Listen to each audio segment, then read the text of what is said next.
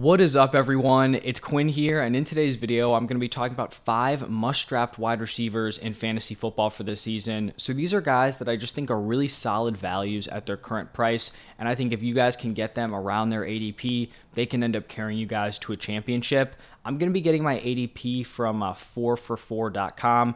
Pretty much it just compiles like a bunch of different fantasy platforms to give you like a consensus ADP. So that's where that's coming from. If you guys enjoyed the video, do me a huge favor, hit that like button, subscribe to the channel. As always, let me know what you guys are thinking down below in the comment section. I'll make sure to get back to you as soon as I can. But let's just jump right into my first must-draft wide receiver, and it is going to be Amon-Ra St. Brown. According to 4for4 ADP, he's being drafted as the wide receiver 10, and I would say like if I had a list of my guys heading into 2023, Amon-Ra St. Brown would be one of them. I have him ranked as my wide receiver 6, ahead of guys like CeeDee Lamb, A.J. Brown, and Davante Adams. When we look back to last season, Amon-Ra dealt with like some injury unluckiness. He finished the season overall as the wide receiver 10 in points per game, but when we dive deeper, that number's a little bit skewed because he left early in week 3 with an ankle injury. Then he left early again in week 5 after re-aggravating that ankle injury. And then he also left early in week 7 with a concussion. So that's not really representative of like a full season, right? No one's expecting Amon-Ra St. Brown to leave 3 games early with injury. And then those other top guys, are just healthy pretty much throughout the entire season.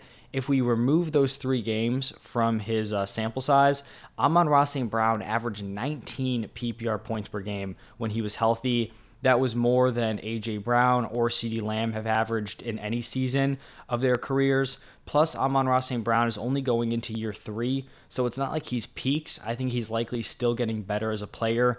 I think overall, this Lions offense is trending up, but they still lack like a really strong core of weapons.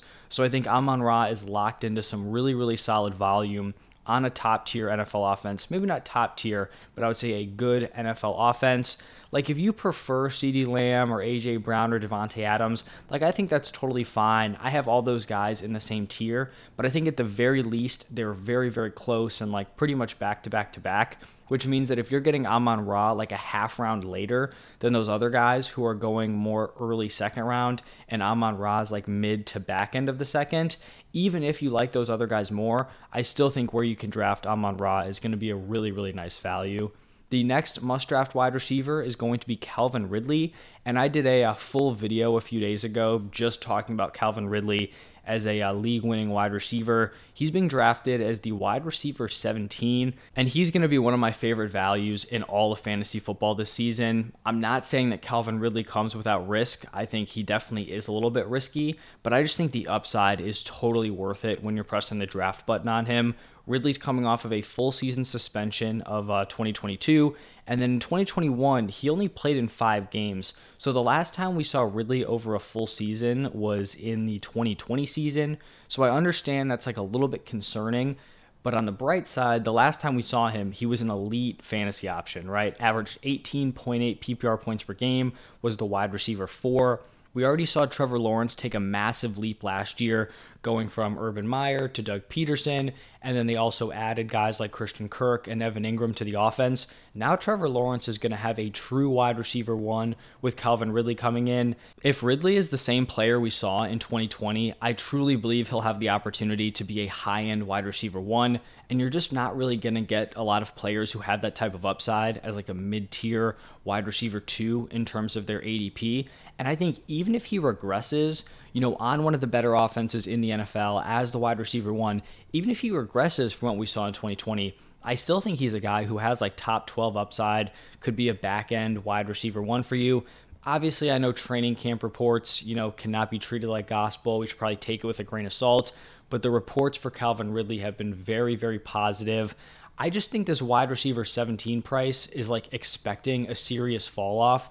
Like if Calvin Ridley isn't even close to the player we saw in 2020, I still think he could finish as the wide receiver 17. Like that's where I'm kind of viewing this. I think this is just heavily skewed to his floor.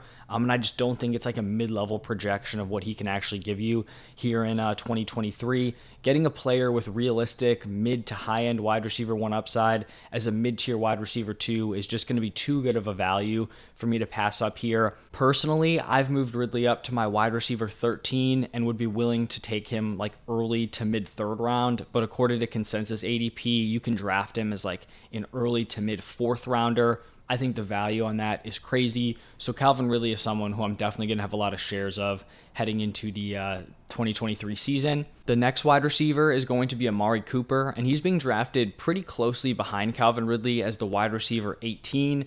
I'm going to be higher than consensus both on Amari Cooper and the Browns offense in general, and pretty much like all of the Browns weapons here. Given the high level of play we saw to Deshaun Watson from 2017 to 2020, I just find it hard to believe, and I just can't really accept the fact that all of a sudden he's just turned into like a terrible quarterback. I think he's going to have a serious bounce back in 2023. I also think the Browns are going to go more pass heavy. This is something I've talked about a lot this offseason.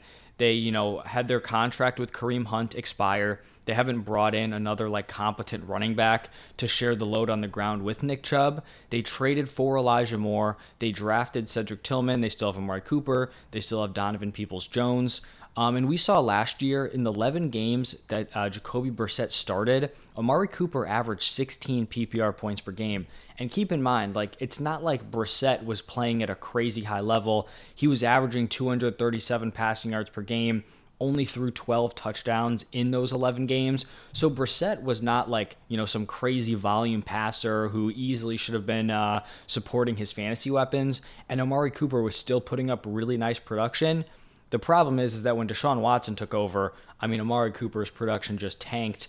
And it's because Deshaun Watson was only averaging 184 passing yards per game, and I think had like 7 touchdowns in his 6 total starts. So Amari Cooper already proved last year that he can give you fringe wide receiver 1 production with like average to below average quarterback play.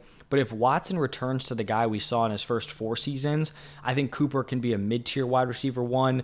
Even if Watson doesn't return to that guy, but is still like an above average quarterback, I still think Amari Cooper is someone who can return as like a top 12 fantasy wide receiver. The next must-draft guy here is going to be Keenan Allen. He's going off the board as the wide receiver 19. And I do understand that with Keenan Allen, there is some risk that he has a fall off due to age. But if he doesn't fall off, like, he's going to end up being a massive value at this price. I have him as my wide receiver 17, so not a huge difference, right? Wide receiver 19 to wide receiver 17. But I view him as more of like a late third rounder. But according to consensus ADP, he's going as like a mid-4th option. So I'm definitely higher in terms of like the overall position rankings. Keenan Allen has been a top 12 wide receiver in points per game in 5 of the last 6 seasons. And the one season he wasn't a top 12 guy, he was the wide receiver 13 in points per game. So that type of, consistent high-end production is very impressive. Even we look back to last year, in his 7 healthy games, he averaged 19.7 PPR points per game. So when he was on the field, he wasn't leaving early, or banged up throughout. He was giving you almost 20 PPR points per game. So even if his play slips a little bit and he regresses a little, I still think he's going to be a really strong volume option on one of the best offenses in the NFL, and I still think he'll probably end up being a value. If you're getting him outside the 3rd round, especially in PPR formats, I think that's going to be a steal, and I think he has a great shot to kind of outproduce his current ADP. And then the 5th and final must-draft wide receiver, we're actually going to be staying in the same offense and talking about Mike Williams here. He's being drafted as the wide receiver 26, and this ADP really does not make a ton of sense to me because over the last 2 seasons, we have seen that when healthy, Mike Williams is going to give you fringe wide receiver 1 production. In 2021, he averaged 15.4 PPR points per game. If you remove the 2 games with under 40% of the snaps, he'd be at 16.1. So even, including 2 injured games, 15.4 PPR points per game, Very, very nice production. 2022, he averaged 13.6 points per game over the full season. But if we look at his healthy games, he was at 15.2 points per game. And even when we don't, take out the injured games last year, which, he had 2 of them, and Herbert was still limited with his ribs. The offense as a whole had a lot of injuries. Even that 13.6 point per game number was the wide receiver 20 in points per game.